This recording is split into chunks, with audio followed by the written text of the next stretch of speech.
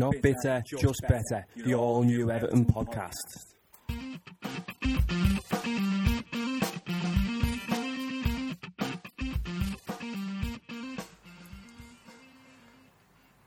Hello everyone and welcome once again to another episode of the Not Bitter, Just Better Everton podcast. Mr. Johnny Seven here as always with Mark Mack. You caught me by surprise then. I was just sending a text on my phone and you started. Didn't even give me any warning. Yeah, sorry about that. Do you know what? I've just been debating whether we should start off like being all moody, like, hello everyone. We're a bit depressed because of our performance last night. But I didn't want to do that because people's first impression, if we get any new listeners... That's generally how you usually sound now. That was your normal voice. yeah. So I just wanted to start off bright and breezy, but we are a little bit depressed, aren't we? That was crap. Utter rubbish. I actually don't really want to talk about last night because I don't want to go over it again. I want to just forget about it. As you may have guessed, we are recording this on Tuesday evening. We did say last week that we were hoping to get back to our regular-ish Wednesday slot, and so we, middle of the week, we get to reflect on the game that's passed and look forward to the game ahead. But we're on a Tuesday night due to soft lads working pattern again. It's you. You're the one who started getting 9 jobs at once. Yeah. Never free. Anyway, no one wants to know about that. So we will start, as always, as depressing as it might be, with the game last night against West Brom, the visit to West Brom. Put your phone on silent. Done. I told you, surprise me. Wasn't ready. Yeah, so first, as we always do, start off with a little bit of team news. Pienaar took a knock earlier on in the day, I believe, or over the weekend. Well, I thought it was just the injury he picked up when he went off against Norwich. Oh, yeah. So I thought he kind of shook that off. And maybe it was one of those where, training a couple of days after they thought he might make it, but then he just didn't recover as quickly as they thought. I think Martin has just come out today and said something along the lines of, he is close to full fitness, but just wasn't quite ready yesterday. Did you listen back to the podcast last week, didn't you? I did, yeah. Did you hear the bit where I said something about Stephen Pienaar shaking his knock-off? And I must have backed away from the microphone just a little bit, and it kind of tapered off a little bit and sounded like Stephen Pienaar, if Stephen Pienaar shoots his knob off. Right. And that is 2 very, very different injuries, isn't it? It's 2 very different podcasts as well. Yeah. So we're hoping that the reason he didn't play last night wasn't because he shot his knob off. Right, okay. Are we talking shot in sort of the vernacular of he's took a rifle to his man parts, or something a lot more sinister? What's more sinister than taking a rifle to your man parts? Well, I don't know. The thought of Stephen Pienaar maybe enjoying some gentleman time by himself. Oh yeah. Well, no, I meant like maybe getting a little gat and... Anyway, we are becoming a different podcast here. So top of the cap. Let's crack on with it. Right, okay. Yeah, so no Pienaar anyway because he shot his knob off. And who would you have thought would come in for Pienaar? To play left midfield? Yeah, whatever. Well, probably Oviedo. So you would have assumed he would have came in on the left wing? Yeah, as has sort of been, tried and tested over the last couple of months. Yeah, so where did he start? Right midfield. Right midfield? It was more in like a right support of Lukaku role. Yeah, it was right midfield, but every time the camera panned out for the game, Oviedo was like just off the striker. Yeah, so it was an odd one. And where was Morales? Left midfield. So where's Morales been playing? Right midfield. Yeah, it was a strange one, wasn't it? It didn't make any sense whatsoever, and I don't know whether something had been identified as to whether Oviedo could cause their left back problems. He's playing right midfield, their left back problems, but it didn't really work. No. The other change was speculated Distan was fit again and he came back in for John Stones. He didn't look fit though. No, he didn't. Just before we go on a little bit, did you think Jagielka looked a little bit heavy last night. I mean, literally. As in, like, he's been on the Aidan McGeady diet? Yeah. I must admit, it didn't spring to mind. Maybe I didn't really notice that but he has just been on holiday for a week, and we all know what you're like when you're going on holiday and you come back after a few too many beers or a nice all-inclusive steak. Maybe I'm being harsh. Maybe it's the way that new shirt fits. How does it fit? Well, it makes you look like you've got a big belly. Right, okay.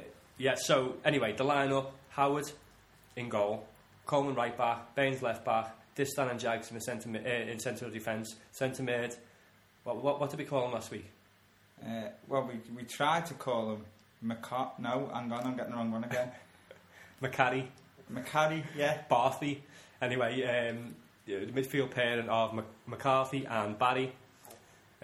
Just in front of them was Osman, and either side of Osman was Morales and Oviedo, and the newly shorn Lukaku up front on his own. Yeah, I mean, we usually save things like this for the news section, but I think we've got to talk about Lukaku's hair now. What is going on? Well, he's just cut it off, hasn't he? We posted the pictures of his new shorn do on, I think it was Saturday, on the webpage, and I tell you what, I was in shock. I think I said it was the worst thing since Tim Howard's beard. I couldn't believe it. Yeah, we shed a tear, didn't we? We shed a little bit of a tear. We mourned the loss of Lukaku's hair. Not as much as Tim Howard's beard, though, I wouldn't have said. No, it wasn't as bad as Tim Howard's beard. I'm still mourning the beard. Yeah, I don't think we'll ever get over that loss. No. But, there's that old adage about if you cut your hair off, do you lose your powers? And he didn't really lose his powers last night, Lukaku, because he lost them about 2 months ago, in my opinion. Yeah, well, that's another matter, which we're going to talk about a lot more. So McGeady was in line for a place in the squad, and he made it to the bench. He did, yeah. Velios back on the bench? Velios was on the bench. McGeady, Naismith, John Stones dropped down to the bench. Who else was there? Heitinger and Hibbo, yeah. Yeah, so we started off, and I don't think we started off too bad. It was the passing wasn't great, and straight away it didn't appear as crisp as I've seen. But no, go with that. I thought it was sort of 50-50 the first 10-15 minutes. And LK looked bright, I thought, and then we had a couple of chances. Then we Oviedo had a nice volley. Yeah, and we just went wide, and then hit another one, just wide, just afterwards. Yeah, Morales was doing okay, getting on the ball. I think Lukaku got on the ball a few times, and the control just wasn't there. I don't know whether he was trying too hard to impress, because it's obviously spent last season on loan there. Lukaku struggled to hold the ball up all game. I thought it's like a different player, wasn't he? It's very, very, very frustrating. And when it came to I can't remember who played the ball forward. He made his only really contribution to the game with a header to flick on for Morales. It came from Distan, didn't it? Was it? It came from sort of the left-hand side of the fence. It was either Baines or Distan, but I think it was Distan. Plays the ball up the left-hand channel, I suppose you'd describe it as. I think one of the centre-halves were Mark and Lukaku, who's nodded the ball down. And it looks like it's gone to the Argentinian centre-half, Lugano. Yeah. But Morales just leaves him standing for pace. So it was a perfect flick on, really. And good, good composure from Morales and a great finish. But as I said, we'll talk a little bit about the second half in a sec. That I can't remember Lukaku doing anything else in that half, can you? No, I say, it was Lukaku's poorest game in an Everton shirt, I think, and, he's not exactly been brilliant over the last sort of 8 to 10 games by any stretch of the imagination, so, a definite low point so far in his short Everton career. With a little bit of backdrop to the game, I'm sure, if you're listening to this podcast, you probably know that Liverpool dropped points on Saturday at home to Aston Villa, which was amusing. Yeah, which was amusing. And Aston Villa bottled that, to be fair to them. Like, they should have, yeah, they were controlling the game for the first 40 minutes. So Spurs managed to win. United dropped points. United got beat. So we were in the position where we could have went back into fourth place with a win, and we managed to go in 1-0 up at half time. I mean, I was updating our Facebook and keeping an eye on the Facebook pages throughout the first half, and there was an awful lot of negativity and a lot of people saying that West Brom deserved to be in front, and I can't take that from that first half. I don't think they did anything. No, I thought, as Everton performances go this season, I thought the first half was... I thought it was a poor performance. I thought the second half was a disgraceful performance, but I thought the first half was a poor performance. And, I think that could have gone either way in that first half. It could, West Brom could have gone in 1-0 up, and you probably wouldn't have thought, well, we've been robbed there. I don't agree. I don't think they created anything in the first half. No, they didn't, but I don't think we really created a lot. But we created a few decent enough chances. So I didn't think it was unfair for us to go in 1-0 up at all. What I will say is, when we did score in the first half, it looked as if we possibly may get a second before half time, and I think that was our major downfall in the game, not putting it to bed, because I think West Brom were a little bit knocked for six towards the end of the first half, but just managed to see out the last 5-6 minutes after Morales' goal. But the players went in for half time, and I was expecting a second half where we just control the game really, and I got the complete opposite. Yeah, it was. I don't know what happened at half time. I'll tell you what did happen though. They bought Anichebe on. They did, yeah. And at half time, wasn't it? How did we forget about Anichebe last week when we were doing our pre-West Brom? Well, because he's been injured and he's not been playing for them recently. And obviously he was 50-50 for this game.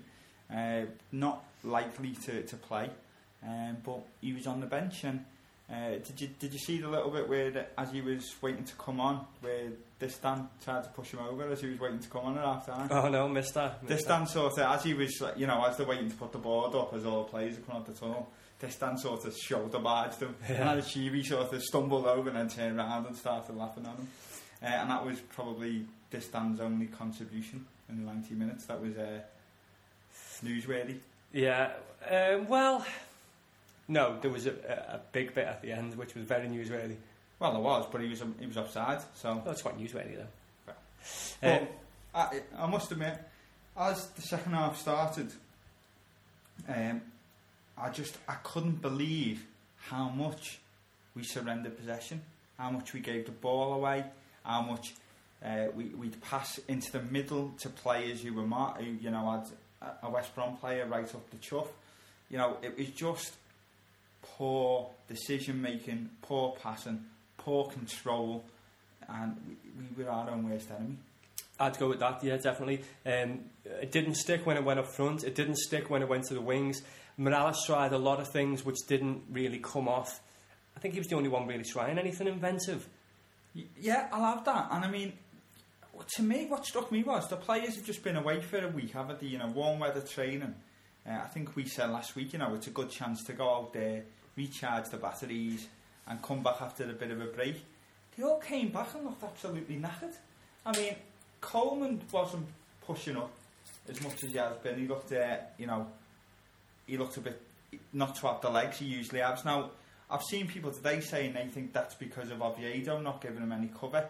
But I don't agree with that. I think he was just looked a bit leggy. I thought Baines was pedestrian. He slowed the game down every time he got the ball.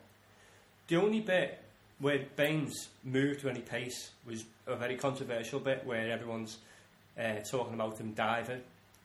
And the only time he was running at any real pace, and he kind of tried to ride the challenge and went over. And people are trying to compare it to Suarez's dive. That's the only time you move with any pace. The rest of the time, I actually think you can compare it because they're both dives. And you know, we can't sit here and we can't have a go at Suarez all the time and then just say, well, Baines wasn't a dive. There wasn't enough contact there for him to go down. He did go down. He's not the only player who does it. They all do it. I don't like it. I don't think we should do it at Everton. And my view is maybe he should at least be spoken to, and if not, maybe some sort of sanction placed on him. I think it's a very different type of dive. I think, you know, he's anticipating. He's not gone down to try and win a penalty.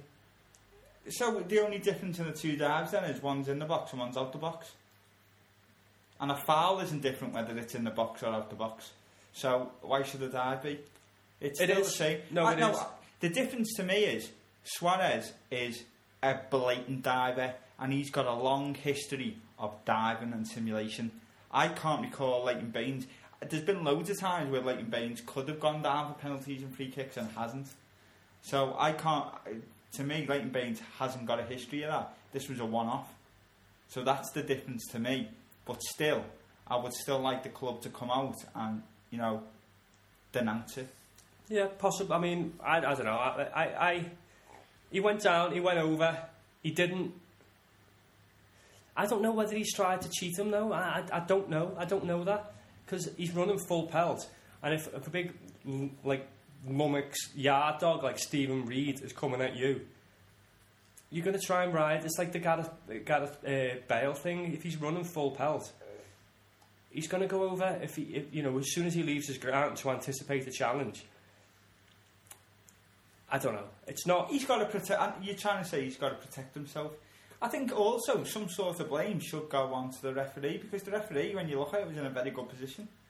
I think in situations like that, though. Is it a dive, or is he trying to save himself through simulation? He's going over.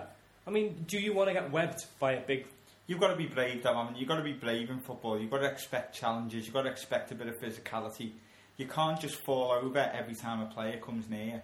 Yeah, well, I think there's very different cases there.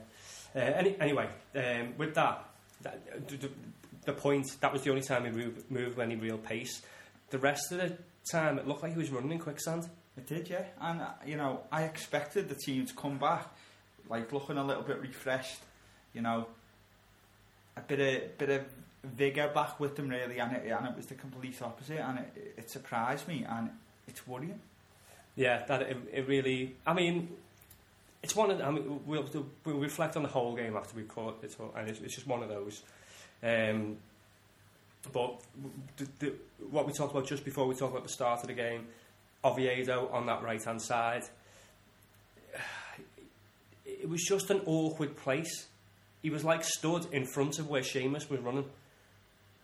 Yeah, because he does tend to play out wide, doesn't he, rather than cutting inside that you usually get with Morales. So, you know, there'd be either Seamus on an overlap if it was a natural side. But it just, to me, it just messed up the balance for the whole of the game, really. And I thought it was pretty clear that things weren't working. And what did surprise me as well is Roberto didn't take the opportunity to change it, which he usually does. It was actually Pepe Mel, the new West Brom manager, who made a few changes. We've already mentioned Anachivi half-time. He also brought Berahino on, didn't he? Yeah. You know, and did change it up, and you know, West Brom got an equaliser. It was a sloppy goal as well, wasn't it? It was just really... I think they had a number of corners and set pieces, and Logano, was it? It was, yeah. He stayed up in open play and managed to get a little diving header at the near post, and there's no way he should have got to it. There's no way the cross should have come across. It was a good header. It was a good header, yeah, definitely. It should never have got to him. Good header, great goal. But why have they got a centre-back up in our box? You know, we should be dominating play enough, or, you know, we should have been pushing on enough. He should have been back straight from that corner, but we let it slip so much that they could afford to put Ben Foster up there, because we had no threat going forward at that time. This is true, and when you saw West Brom coming forward, and they were using Anachibi in what you would say is the Lukaku role, basically.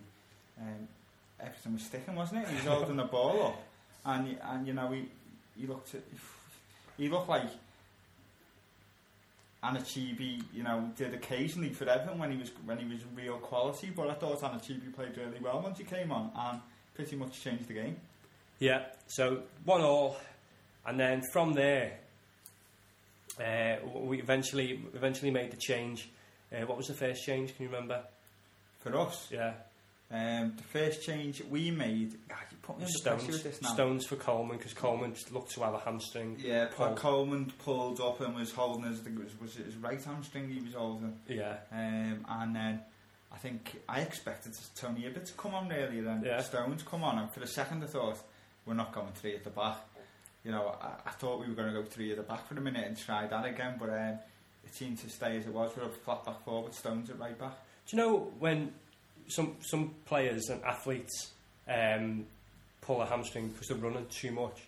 I think Seamus pulled his because he wasn't running up and down as much as he normally does. It's very possible, yeah. It's because Oviedo was stood in his way. Yeah, maybe Coleman pulls muscles when he stands still. Yeah, so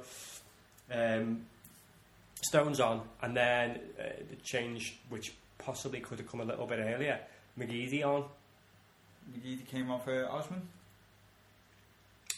Pass. I think I remember Osman did go off at some point. Yeah.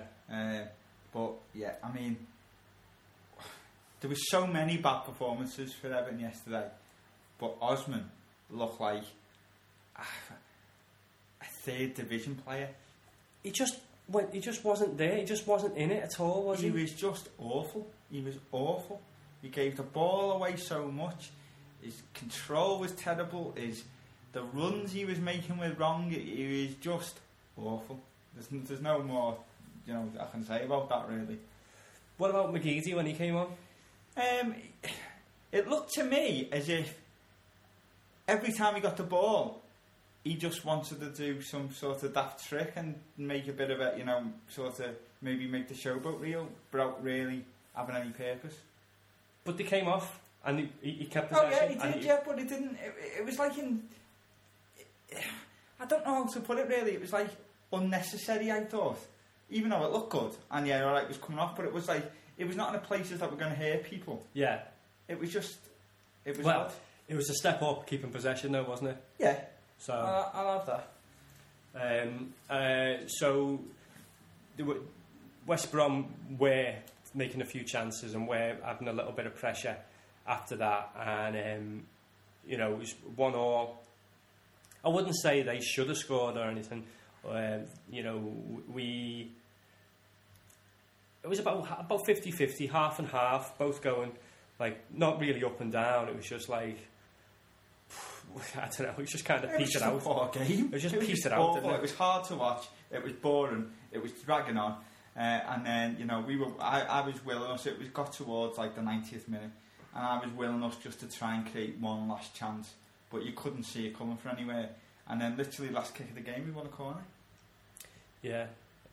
It was free kick down towards the corner flag, and it was a free kick, wasn't it? Just about 5 yards away from the corner flag. Yeah. Yeah, and you know, you're thinking, no, we haven't done anything else all game. Why would we create something now? And it was something or nothing, really. It wasn't really a great ball in. It bobbled around a bit. Eventually fell to Gareth Barry 8 yards out. And he didn't really connect with it, did he? No, he hit a shot. He scuffed it a bit. And basically, Sylvain Distance popped up there on the back post and flicked it in. Yeah. Ran off, celebrating, but clearly offside. About 5 yards offside. And, you know, it was off target, the shot anyway, wasn't it? It was, so it wasn't a case of, you know, he stopped the goal going in because the ball, Barry's shot was clearly going wide, so Distance tried his hand, and, you know, the right decision was given. It was clearly offside, so the game's finished 1-1, and I think I texted you straight away, didn't I, saying, I wish I wasn't so good at score predictions. Yeah. I think I've got the last 4 spot on. Yeah, well, predict us a win next time. Well, I'm going to. Don't worry, I'm going to predict one for the derby. But yeah, 1-1, and it was disappointing. I would go so far to say our worst performance this season. Listeners, can you notice the way our tone has changed? Now we sound dejected. That's why I wanted to start off with a bright intro. Just reliving that was a bit of a nightmare, and I mean, it's got to be done though, hasn't it? And you know, our thoughts on it. I think we've played worse in spells, but you know, in games, yeah, bad half here and there. But overall, I don't think we played any worse this season than we did in the second half of last night, where we couldn't string two passes together and nobody could control football. Yeah. You know, we have a laugh some weeks saying, you know, I could have hit a shot better than him. Me and you could both control football better than every Everton player in that second half yesterday. Yeah. Do you think Lukaku made an impact later on in the game? He had a couple of runs, but nothing happened from it. No, I thought it was poor. And, you know, it was one of them games, funnily enough, where, you know, 20-25 minutes ago, you would have loved to see Jelavic come on. So the option, you know, there was no Jelavic on the bench, obviously, because he's no longer with us. He hasn't died, in case you missed. He's just gone to Hull. I'm starting to get the feeling that Bellios is just a bench filler, and Martinez has got no intention of ever even giving him 5 minutes. Yeah, because last night we were chasing a goal, and he brings Naismith on for, I can't remember who he came on for. Naismith could have come in for Osman. You know what? I blocked it out from my memory now. Yeah, so, and it just didn't seem like a very attacking substitute. And you know, Roberto normally gets them right, doesn't he? He does, and he normally won't have it if he doesn't feel like the team's performing. It's something that we said we like about him. He'll just change it there and then. But he held out, and a lot of people have said they thought Moyes was back in charge for the game last night. It's fair to say that 11 players. Well, all right, maybe you can not say this about Tim Howard, but at least 10 players on that pitch yesterday had an off day. And it's fair to say, I think Roberto Martinez had an off day. Yeah. But let's just put this in perspective a bit. I've been trying to look a little bit, you know, reflect on it in a brighter way, if you can do. They had a new manager. Yeah. So it was a very, very tricky fixture on paper because of this new manager syndrome, which people call it. So we could have gone there. And, you know, they could have, you know, raised the game, things could have clicked, they could have been trying to perform for the new manager, and I think a couple of their players did. And, you know, so we could have got beat. Correct. And it's a draw. I obviously predicted the draw the other day because I thought there was something about this game going into it. And it shows how far we've come. The fact that we're so disappointed by an away point. You know, the last season or any of the seasons before, we'd have said, we're happy getting a point out on the road and winning games at Goodison. I think I would be happy with a point if I didn't watch the game. Yeah. Do you know what I mean? I know exactly what if you'd have just seen that result, you'd be like, well, you know, we could have, you know, it could have been a tricky game that. So we've, you know, avoided a little bit of a potential banana skin. But the fact that I watched the game and there weren't really many positives to take from it. But, as I say, on reflection, you try and forget about that side of things and just take the fact that we've got an away point. Every game coming up, no matter who it is, whether it's home or away, is going to be tricky. So you just have that. You know, Liverpool drew at home to Aston Villa on Saturday. Which they would have seen as a 3-point banker, wouldn't he, really? You would have thought. There's no 3-point bankers anymore. Every one of those clubs, you know, Crystal Palace, you would have thought a few weeks ago, that was a banker. We should have got 3 points there. Ended up with a 0-0 draw. I think even more so now that Tony Pulis has come in and got them playing okay and putting some points together. The Sunderland game, these things happen. There's no easy game. And all those teams in the bottom half of the division are all fighting for their lives. The whole bottom half. The whole bottom half, yeah. So I'm going to ask you now the hardest question you'll probably be asked this week. Who was your man of the match last night for Everton? I'm racking my brains, and the only one I can think of is Kevin Morales, just because he sort of tried and he got involved. That's not any sort of criteria to give somebody man of the match. Maybe McCarthy. I don't know though. See, even McCarthy, you know, I think I said last week he's a 7 or 8 out of 10 every single week. This was the first game, I think, since he's joined us that he's played the full 90 minutes, where I thought he was under a 7 out of 10. But everybody was under a 7 out of 10. I thought if an easier question would be to name who was our worst player on the pitch, and for me it was either Osman or Distan. Distan gave the ball away every single time he had it. With Distan, it becomes glaringly obvious. It looked like he'd been out for 3 years rather than 3 weeks. It's just how he can be so uncomposed on the ball. Was that the right term? Was it incomposed? A lack of composure, anyway, on the ball. When you put him against the performances we had of Alcaraz and Stones on the ball, we're just going on the ball. I take it he starts to tired, panic. Alcaraz. Yeah, he's still tired. Yeah, so he just panics on the ball. He's got that jittery panic, and you know when someone's about 20 yards from him, he starts to like stumble and stuff. And if he does that this time next week, then we are in for a long night. Sorry, maybe not this time next week. But, you know, in 7 days' time when we play the shite, we are in for a long night because he'll get punished.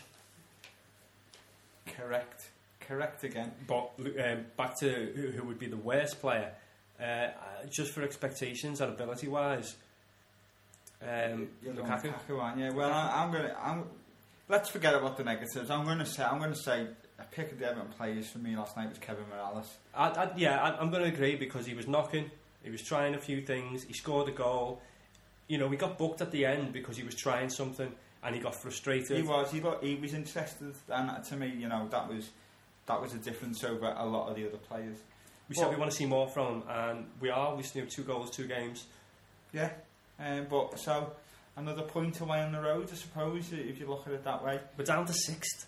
We are down to 6th, and it's getting really congested around Still us. 5 points ahead of Man U in 7th, but it's getting up very, very tight, as you say. But right. We've got to pick ourselves up again now, haven't we? Bit depressing that, and we've talked about it for a long time because it was so depressing. And if there is any league game that can give you an instant pick up, the next league game is obviously the Derby. Well, we need to definitely step up after that. And I'm sure we will. Yeah, me too. Anyway, we'll leave the West Brom game there and come back in a sec with all this week's Everton news.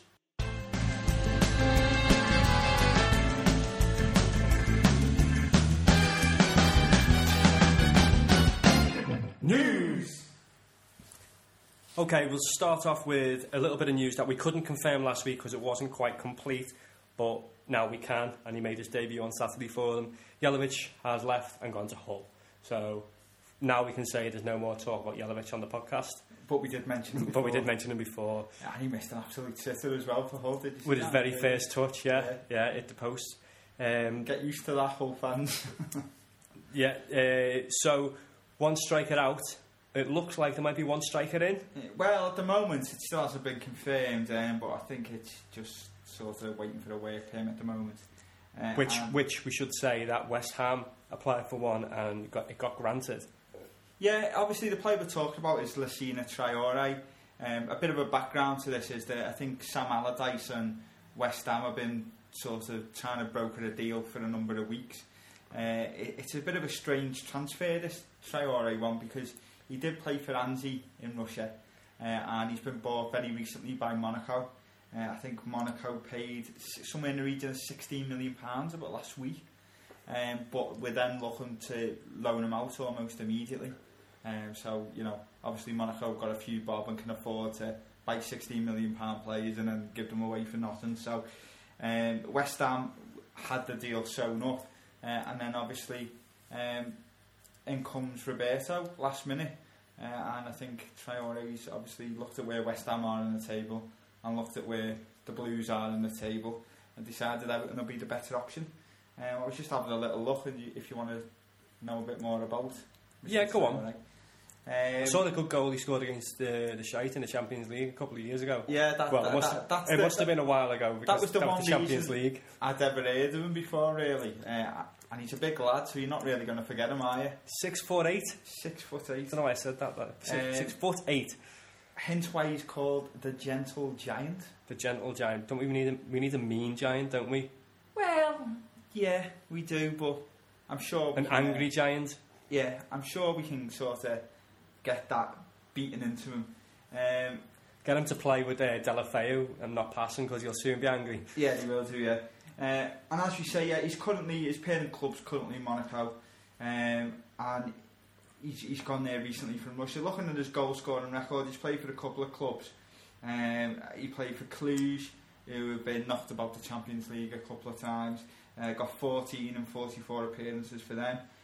He then went on to a side in Russia, Kuban Krasnodar, that well-known Russian giant. Got 18 and 38 for them. Signed for Angie, 13 and 29 for them. And then he's not played for Monaco yet. And his international record's 4 and 7 for the Ivory Coast, with a decent side. So he's around 1 and 2 overall. Yeah, he's sort of about 1 and 2.5, I would say. But looks like a completely different option to what we've had before, really. I don't know. I mean, what's the nearest we've had to a 6'8" forward? Duncan Ferguson, maybe? Yeah, possibly. Yeah. Just in case you wonder why Johnny's making so many strange noises and burps tonight, he's just there to chilling. Yeah, so I can't control myself. So, if we were recording this on the Wednesday, we'd probably be able to confirm either way. So we're just making the assumption that will be done and dusted, and he will have signed by this time tomorrow, hopefully. And what the news on him, it was suspected that he had some kind of muscle tear or something like that. I think it's a hamstring pull, but not a major one, just something to keep him out 3 or 4 weeks. Yeah, well, Roberto has said he's got some soft muscle tear issue, and he's a couple of days away from full fitness. So he might be on the bench for the derby. He might be indeed, and there have been pictures knocking about showing him in Tesco's in Wellington. So he has definitely been up in the northwest. I had a dream about him last night. It's funny that we went. Was he being gentle with you? No, not that type of dream. We went to JJB in one of the industrial estates, which you can tell it's a dream because they don't exist anymore on these industrial estates. And they had a booth in there which professional clubs hired to take their new stars in to do the photo shoots and stuff like that. And I just happened to be in JGB and he was in there. And so I said to the staff, it's alright if I get a footy and wait for him to get signed. And they said, yeah, it's fine. So I ended up waiting around for a couple of hours and the bastard didn't come out. How old are you? I know, yeah. Reliving my childhood there. While we're sharing football dreams, I had a strange football dream the other night that I had trials for a professional club, but I don't know what club it was. And I was playing in a trials match, right? Yeah. And he played me at left back. Oh my and I was God. telling him I can't play left back. And the left winger who was playing ahead of me was Gabriel Obertan. Bizarre, that's all I remember. Yeah, that is pretty bizarre. There you go. Yeah, so anyway. I am also 12 years of age, just like you. So Traore looks like he's in, so maybe... so that's a loan option. From the sound of things from the interview last night, when Roberto was asked about bringing any players in, he reinforced the fact that Kone and Gibson are out, and they're the players who we are going to try and get cover in the positions for another attacker and another midfielder, apparently. Right. Okay. So on permanent deals, hopefully. So I mean that's the bulk of the transfer. Yeah, it's been pretty quiet, hasn't it? It's gone quiet on Batshuayi. Not heard anything on that deal this week. I think their club president has said he's not moving. He won't be moving in this. I did hear that, yeah, because apparently this minimum fee they've got, they have to accept bids now, but they don't have to sell them. But in the summer, if you get a bid and that matches the fee, you do have to sell them. One other player we've been linked with, I think he was linked with the Shite earlier on in the season, is a Lazio midfielder, Onazi. Yeah, I've heard that as well. But, that's neither here nor there. There was a rumour knocking around this morning, but I've not heard much on this, so I don't know whether it was just made up on a website or whether it's come from a paper.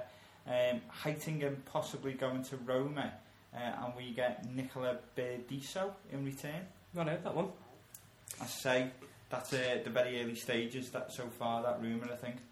My other news that I've got written down is it's deja vu again, because with the same position as we had last week.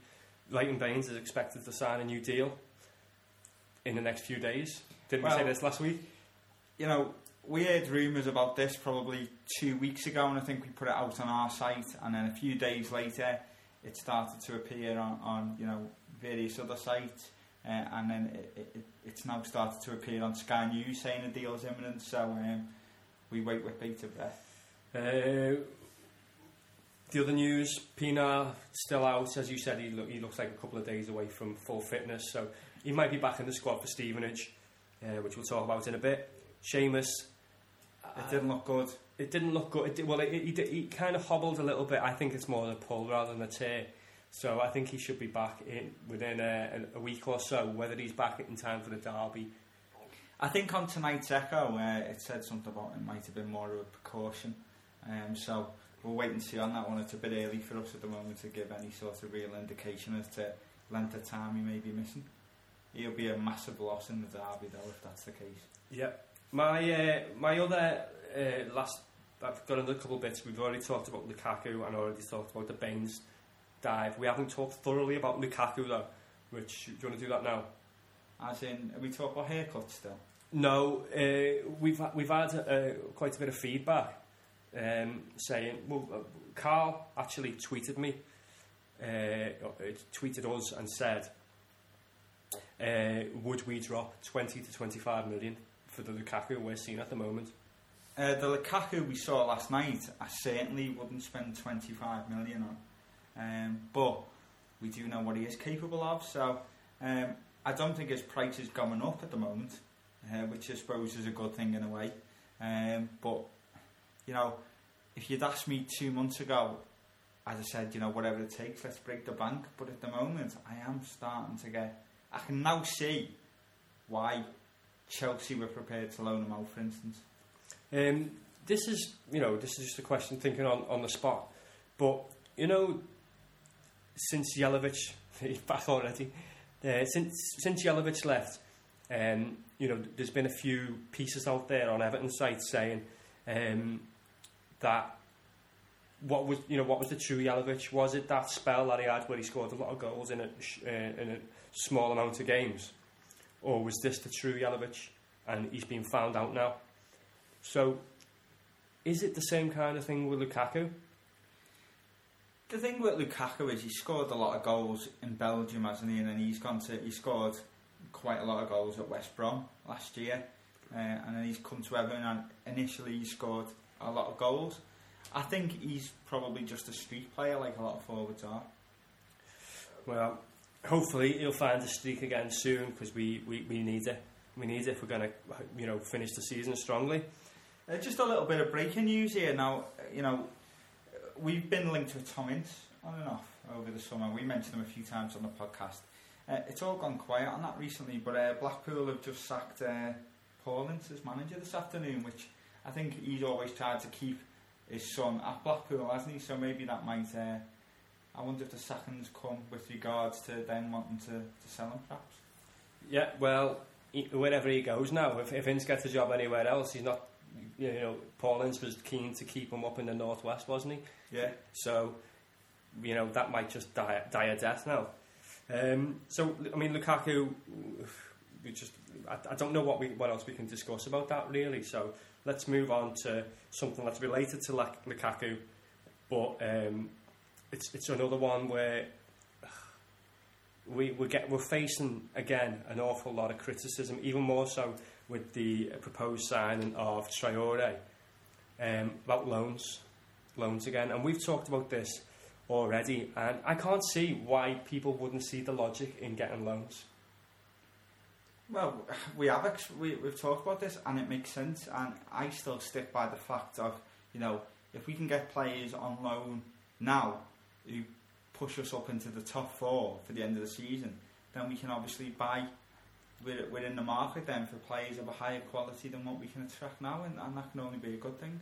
What is just worrying me with you saying that, if we can't get into the top 4 with those players on loan, and then they go back Well, then we buy the players that people are saying we should buy now. They are in our price range and our attractive ability range. That's definitely not a word. But, so, I've got no problem with the loan system. We potentially now, if we do get Traore in and you've got Traore and Lukaku up front, there's a £38 million strike force and we haven't paid for them. So, how can you argue with that? I don't think that that's the end of the movement. We're definitely going to bring another striker in before the window shuts, I think. Yeah, I agree. I think that there will be other players coming. I wouldn't be surprised to see if, after we've got McGeady already, Traore's looking like it's done. I wouldn't be surprised if there's another 2 or 3, in all honesty. You need to show he means business now, I think. Yeah, he does, yeah. And you may as well, put your money where your mouth is now, just to try and give you that extra push and try and get something for in the summer. We've had the old, where's the Arteta money bill this week, haven't we? No, don't even go there, that winds me up. Where's the Anachibi money bill? Where's the Fellaini money? Exactly, yeah. So let's get off that subject because this will annoy me. Something that has broke today, and again it concerns Lukaku, is he might find himself in a little bit of hot water because he's come out and publicly supported Nicolas Anelka in the wake of this Laquenel controversy, shall we say. I don't think in any way Lukaku's supporting, anti-Semitism or supporting a gesture. I think what he is saying is, he doesn't think Anelka should get punished because he's probably not meant anything by it. Yeah, so, I mean, whatever. I think you should steer clear of political gestures anyway, shouldn't you? So, I agree with you. I don't think he's probably just saying he doesn't think he meant it like that. So, I mean, what can you do? Okay, so quite a slow week on news, really. There's not much news as such, is there? No, it has been. I think maybe because we're a day early doing the recording, perhaps, but yeah, it has been a fairly slow week. I'm expecting over the next week or two probably heat up a little bit. We're coming up to the end of the transfer window. So this will go out on Thursday morning. I bet you the shit hits the fan tomorrow and there's all kinds of news and we'll be out of date already. Yeah, probably, yeah. We'll sign Messi. The Traore deal will fall through. Roberto will resign. Yeah. I just hope that Traore is better than the last Traore you played on Merseyside. Yeah. Did you see that on that news now? Everton, Jimmy Traore away from West Ham, saying like we hijacked the deal. I see what they've done there. Yeah, quite clever. Anyway. Because he played at the back, he got Houllier the sack, it's Traore. See the way I didn't cut you off there? Even after your last attempt at singing. Well, there you go. There's, hundreds and hundreds of our listeners have just tuned out. Cheers for that. Oh, he scores lots of goals. I can't think of anything to rhyme with goals. It's our Traore. Yeah, anyway. That'll do for the news section, and we'll be back in a sec with a little bit on social media. We haven't got a full social media section this week because I didn't have time to put the questions out. We're doing it on a Tuesday night, but we have had some thoughts sent to us. I'm getting the impression we're starting to sound a little bit unprofessional this week. No, it's just... Oh no, that's every week, isn't it? That's every week. Yeah, every week, yeah. Okay. This is the Not Bitter, Just Better Everton podcast. If you haven't already, go and like us on Facebook, facebook.com/EFC, Not Bitter, Just Better. Or you can find us on Twitter at Just Better EFC. Okay, so as I say, we're not going to do a full social media feedback section this week. What I will say is, thanks to all of our new likes or likeys on Facebook and followers on Twitter, we went up 2,000 likes. We virtually doubled, didn't we? Close on. I think we were on about 2,500, and we're up to knocking around the 5,000. No, there's not. I mean, there's a few Everton sites on Facebook, and Facebook isn't the be all and end all. The podcast is what we're into, and what we're all about, really. But the Facebook kind of thing, because we both work, we're not on it all the time. A lot of the other Everton pages, I've got a couple of people on it, and they're able to do it. Do updates throughout the day, and that's not something we can always do, is it? So we kind of missed the boat a little bit like that. We don't always get that as many followers, but this weekend we managed to put a little bit of time in, and be consistent with our posts, and we ended up with nearly at 5,000 now, and we're getting more and more and more and more. So we want to say thanks to all the new people and the old people for sharing us and stuff. So cheers for that, and hopefully that will result in more feedback for you and more of your views and more of your clips being sent in. The majority of correspondence we've had has been about the game, really. Disappointing. From disappointing to downright pissed off and angry about the performance. As I said before, we did get a message, someone saying that they thought Moyes was back in charge last night. Is that what people are saying? Yeah, I mean, and you can see why though, can't you? You can see why. Yeah, it was unlike Roberto to be that hesitant to making a change, and that's what Moyes used to do, Dither and Dave.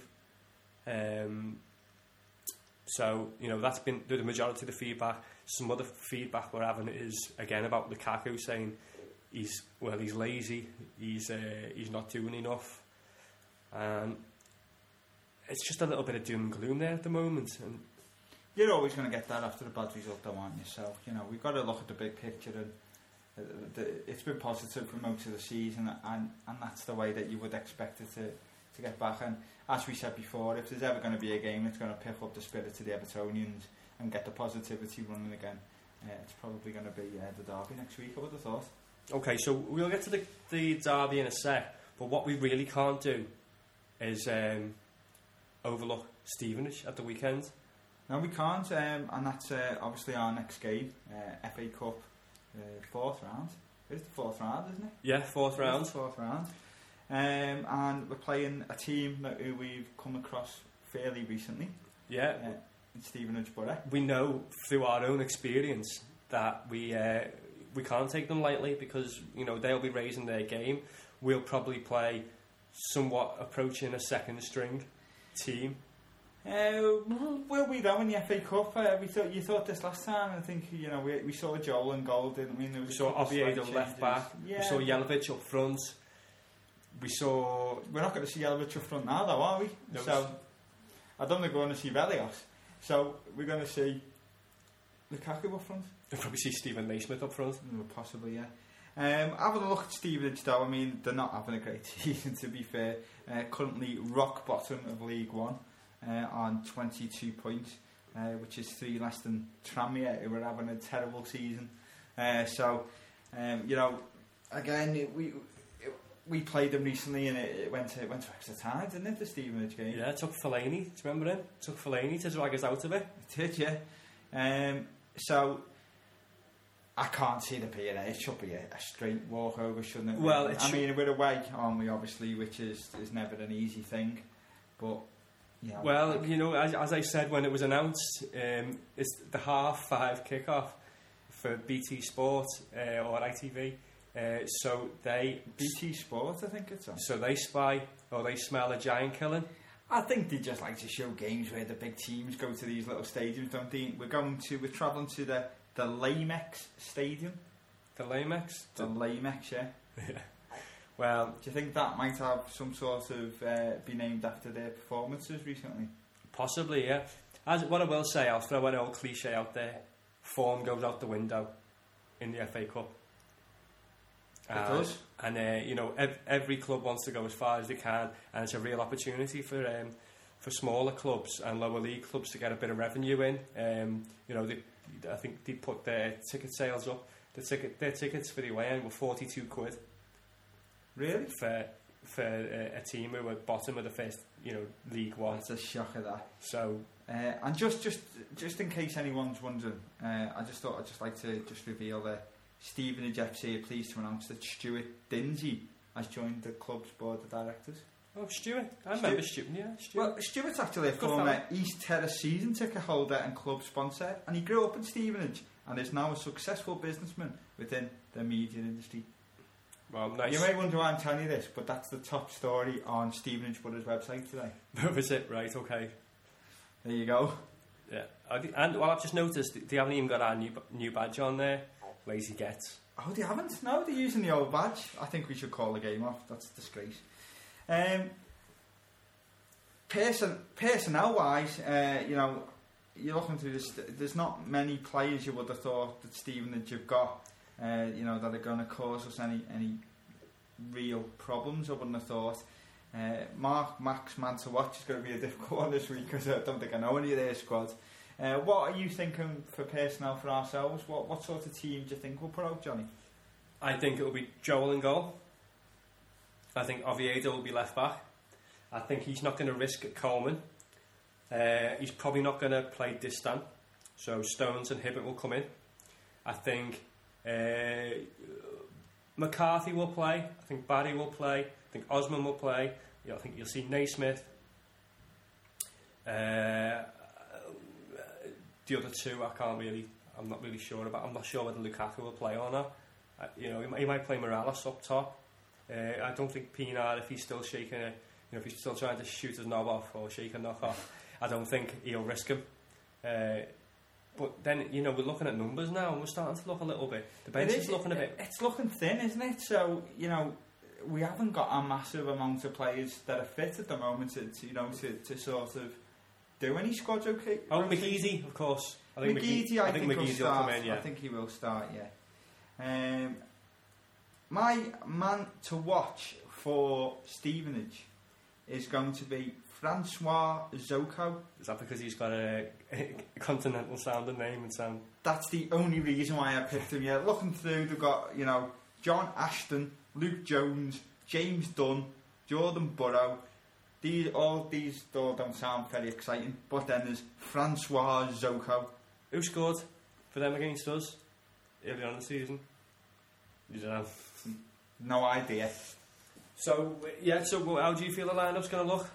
I mean, as we've just discussed there, there's very little rotation that could be done. I'd be very surprised if he gave the likes of, say, Velios or Magai Gay a start. I'd be incredibly surprised. So you're only really looking at maybe...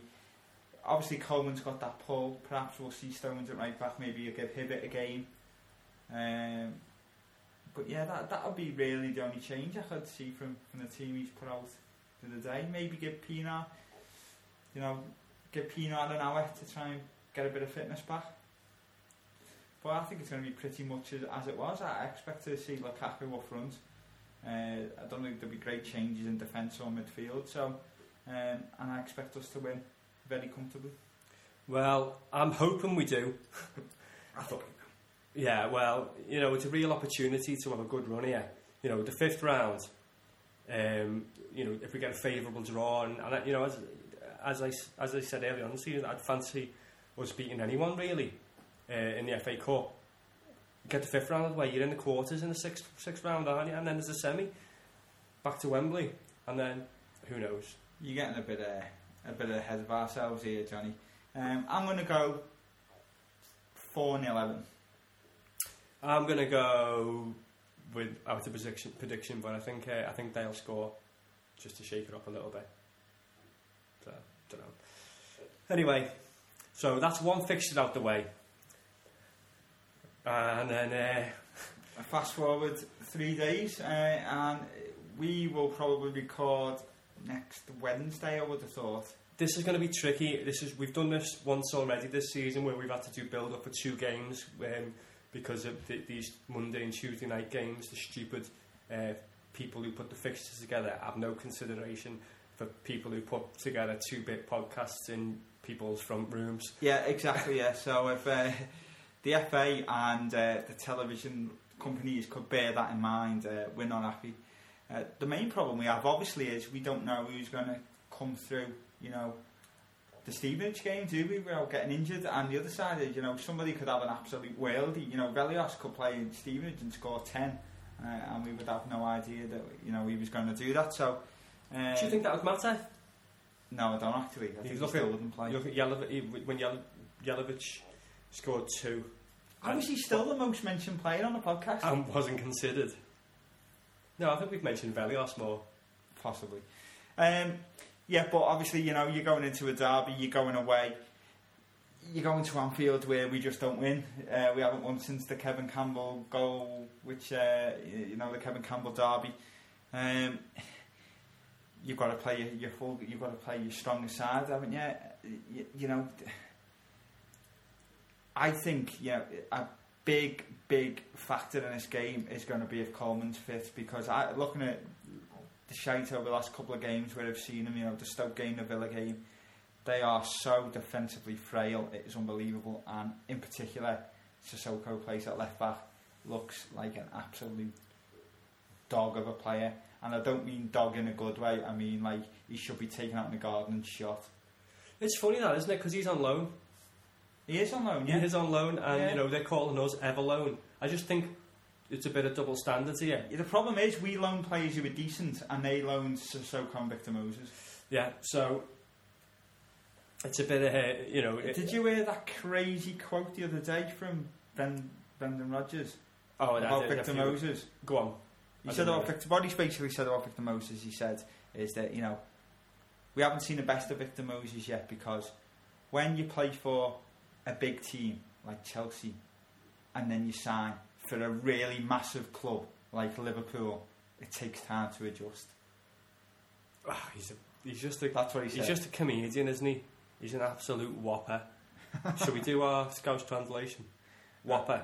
Is Whopper going to be Scouse translation of the week? Yeah, Whopper in term. Whopper, I mean, it's, you know, it can be... It means idiot, somebody who probably doesn't tell the truth very often. Someone who tells a lot of whoppers is a whopper. Yeah, somebody who talks out of his arse. Someone who's a bit of a joke, basically. That's what whopper means. So there's your Scouse translation of the week. So, yeah, I mean, I'd love to see Coleman running at Sissoko. So, I mean, we can only speculate at the moment. We don't know for certain. But if he doesn't make it, who do you see replacing him? Coleman. It's a toughie, isn't it? I mean, the only two options are Stones or Hibbert. I think Martinez will probably go with Stones. I think that because he's more assured on the ball. I would probably go for Hibbert, just for experience. But you know, has Hibbert ever really shrouded himself in glory in derbies? Not particularly. So it's a toughie, really. I'd worry about Stones at right back. With their forward players are really good. Yeah, tricky one. You think Distan will keep his place? Yeah, Distan's, if he's fit, you know, as long as he hasn't aggravated anything last night, and he should keep, you know, Distan, Jagielka, Baines should all be fine going into that game, barring any knocks against Stevenage. Barney McCarthy, as we say, they're the first names on your team sheet every week, and then I expect it to be, you know, the usual, probably Morales, Pienaar. With Barkley being out, I'd like to see Morales possibly play down the middle. Maybe play Pienaar and McGeady on the flanks. Think it might not be a little bit too soon for McGeady? It may be, but, you know, he got 10 minutes or so last night. If he gets 90 minutes against Stevenage, then he's going to be... He can't do any less than Osman did last night. No, but then Osman on his day can, you know...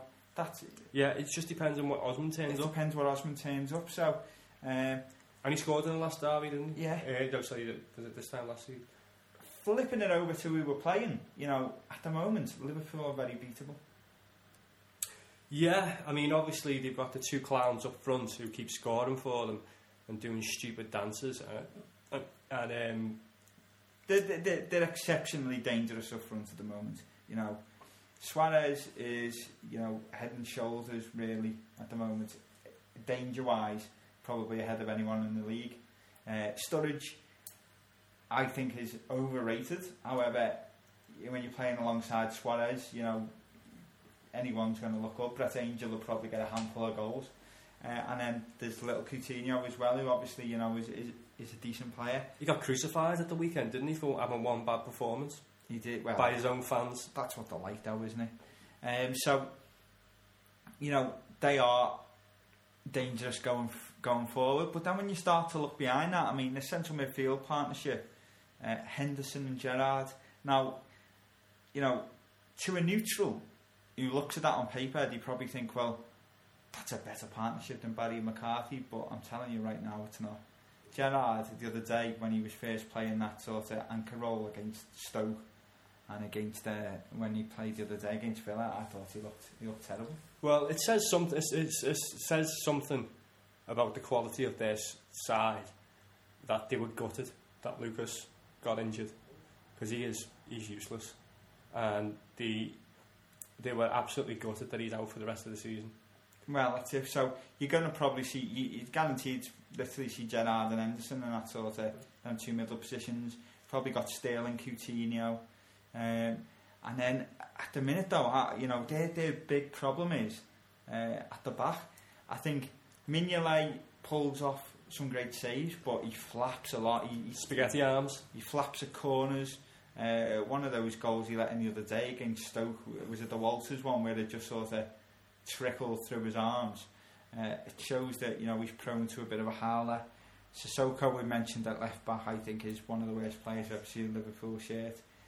Toure and Skrtel don't look solid at all, and then you've got Glenn Johnson at right back, who tends to go missing. Yeah, he's a decent enough player. Coleman's 10 times better. Baines should be able to cause him a few problems. You'd think that Baines would pin him back a little bit rather than it being the other way round. So, you know, I think we've got as good a chance as we have had in any season going to Anfield. Whereas we've talked about this before, whereas you know, we talked about Moyes going to these away grounds and thinking that a draw was a moral victory and a defeat was just the way it goes at these grounds. And Roberto doesn't really look at it that way, does he? Sort of on what we've seen so far. I think when Roberto Martinez has come to Everton, and we all know how much he's, you know, when you hear him speak, you know how much sort of research he's done into the club. You know what, you know, he knows what's important to Evertonians. He knows the history of the club. And I bet you, in his head, he'd have thought, there's two things I want to do this season. And that is A, you know, win away at one of the really big teams, you know, your Arsenals, your United, which he's done when he went to Old Trafford, and B, win away at Anfield. I'm guarantee you he's got some sort of master plan up his sleeve for this game. Guarantee it. Well, I hope so. I really hope so, because we're going, aren't we? And you know, last season we went, and it was a bit controversial because Diston had a goal chalked off, which was never, you know, never should have been disallowed. The season before was one of the worst games and most humiliating games I've ever been to. When Gerrard got the hat-trick. Yeah, Gerrard got a hat-trick, and it was my birthday present. Yeah, cheers. I just hope we turn up and we make a good account of ourselves, because it's we need to. We can't go there and fear them, because they should fear us as well. It's, you know, there's 2 points between us, or 1 point between us, and it's all to play for. Mark Max man to watch. There can only really be one choice, can't there? And he's a bucktooth, racist, arm biter. Hopefully some yard dog lower league defender over the weekend. He's not going to play. Kick him up in the stands. He's not going to play at the weekend, is he? Well, I don't know. He's one of them players, a bit like Messi, isn't he? He just plays all the time because I think he wants to play, and you know, he makes the manager pick him. So hopefully he'll get booted up in the air and maybe have his face broken in or something. Imagine how much their asses will go if he gets injured at the weekend. Well, we can only dream. So, you know, I think if we can keep Suarez quiet, then we've got a really good chance of winning the game. I'm going to make my prediction, and I'm going to predict 2-1 to Everton. Cool, nice. One of the lads in work, they were saying, "Oh, we're gonna win," and you know, I don't do predictions. And I was like, "Oh, I think it's gonna, you know, end up a draw. This one, you know, end up a 1-1." And I'm not gonna say I'm gonna stick with that, but that was my kind of feeling then. A gut feeling. A gut feeling then, and I don't really like doing predictions, so I'm not gonna stick with that. But that was my gut feeling then. I just hope, as I say, I just hope we perform like we can do. We can't afford, you can carry the odd one or two. Morales went missing last year at Anfield. We can't afford that happening again, or we won't create anything. Can't afford Lukaku not being on his game. He scored 2 at Goodison. And Lukaku's really got a chance to bully Skrtel here. He really has. But if he plays like he did last night, he's going to be in someone's ass pocket, and they're not good enough to have a player of Lukaku's quality in their ass pocket. It's a lot. There's a big difference in getting up for West Brom away than it is if you're getting up for Liverpool away, though, isn't it? If there's a player who's not up for this game next Tuesday, going into that, then they won't bombing out to the club straight away. If you can't be up for the away derby, and on your game that day, then you've got serious problems. Yeah, so as Johnny mentioned there, we're both going to game next week, next Tuesday. So, and then I think we're going to be recording a podcast on Wednesday. Wednesday afternoon, yeah, hopefully. Wednesday afternoon, so you could get a very, very depressed podcast. You could get a very happy podcast, or you could get a podcast where we just can't talk. Yeah, we'll probably be like that. I might not even have got home yet if we win. So we're going to be at Players beforehand, and then go straight up there. Yeah, to that shed. Players Lounge, our usual match day horns. The plan is get in there nice and early, probably about 5, 6 o'clock, straight after work. Yeah, I'll be going straight from work, yeah. A few brewskis, and then get over to that cesspit, watch the Blues, do the business, and then head back up there and see where the night takes us from there. Hopefully with 3 points in our pocket and a load of Everton songs. A load of Everton songs, 3 points, placing the Champions League positions. So it definitely is all to play for, isn't it? It is. It's a big game. Probably one of the most important Merseyside derbies in a long while, apart from in the league. Is it that big that it could prove decisive? I don't think it'll prove decisive. No, it's so tight up the top there. If we were to lose, I wouldn't say, well, that's us, we're not finishing fourth, because we could go on a nice little run and put ourselves right back in contention. But I think it is highly important in the mental side of it. So it's a free for all this week, isn't it? Like even though the Stevenage game was on Saturday, all the banter this week, it's all going to be that, isn't it? It's going to be derby talk, isn't it? And that's sort of a little bit of a bit of a problem going into the Stevenage game, isn't it? You don't want to overlook it. You are going to overlook it and forget about it. But I'm just glad it's Stevenage and maybe not somebody like a top of the Championship side, or even a Palace or a Fulham. I don't want to say that. I don't want to. No, I know. We've been stung before. I know we have. And that really will put heads down going into the derby, wouldn't it, if we were to lose against Stevenage? Yeah. So, I mean, what it could spur us on against Stevenage, the players coming in, they might come in and not, and not have the games drop and just be... Well, to me, one of the best things Robbie could do is probably, give the likes of Naismith a start and McGeady and say, you do well today and you're looking at a starting place on Tuesday night. And if you're a footballer of any weight, they're the games you want to be playing in, aren't they? The big, high-pressure, high-intensity games like a Merseyside derby. Yeah, definitely. So, once again, we've kind of run out of room, so to speak, in our show for this random player. We are going to do it. I think it will do. Didn't we? I think it will do. We do need that, with a little buffer at the end, a little closing bit of fun after. I'm sure in the close season in the summer, where we're scraping round for things to talk about, then we're going to be doing quite a few random. I'm sure when the transfer window slams back shut again, we won't have as much to talk about. True. So we could put this random player on hold until then, and then have it as a new feature. And in case this is your first show you're listening, what we intend to do for the first 20 games of the season, we add a not bitter, just better Hall of Fame. So we added a number of players into there, and there was a load of legends, and a number of games and key moments in Everton's history into there as a moment in the Hall of Fame.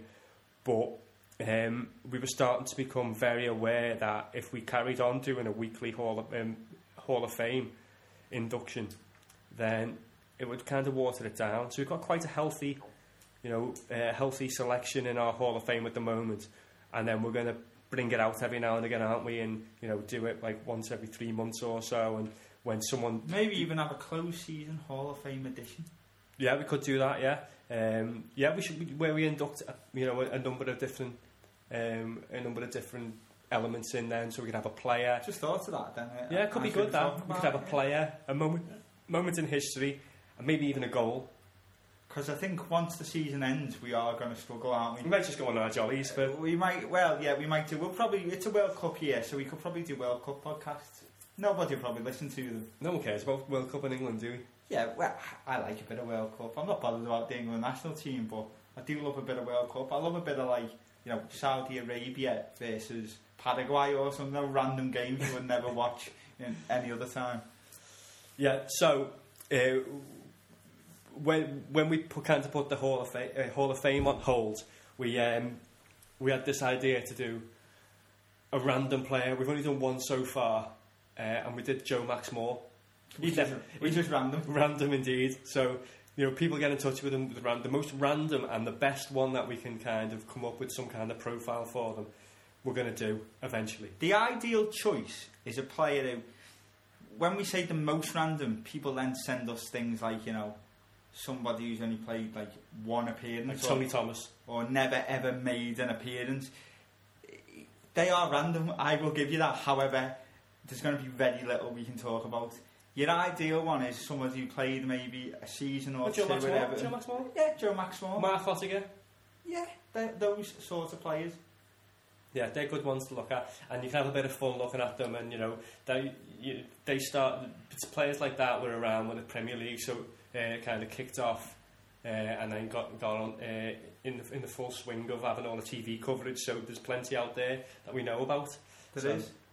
Anyway. And while we're on the subject of random players, I've just got to mention this now, just because I've got one over on Johnny.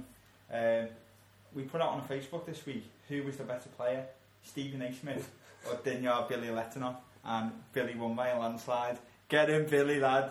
Get in. I'm saying no. I'm saying absolutely no. I wouldn't claim that Naismith was a better player than him. I just say I prefer them to him. At least he tries. Billy was the best person at avoiding the pass I've ever seen. He's good at finding space, but then he'd hide behind the player to avoid getting the ball. Well, I just like to say, Team Mac won that one. So there you go. Right. Okay. Anyway, this has been a rather long way of winding down and saying that's pretty much it from us for the week. It is. We will see you next week. Hopefully we will be very happy.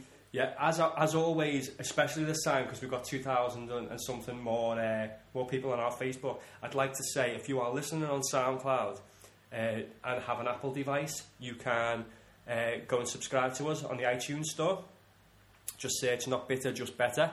Also, we started doing we did our first one last week, little YouTube preview, and that's got all our links in as well. So if you go to the Not Bitter, Just Better Everton YouTube page, you can find some pre-match stuff on there, and we'll end up posting some funny videos and stuff like that. And once I've done all these links, which is now, I can say bring on Stevenage and bring on the Red Shite, and I will see you all next week. And my final words for this podcast is something that I think is very suitable and means a lot to me. Copite or gobshite.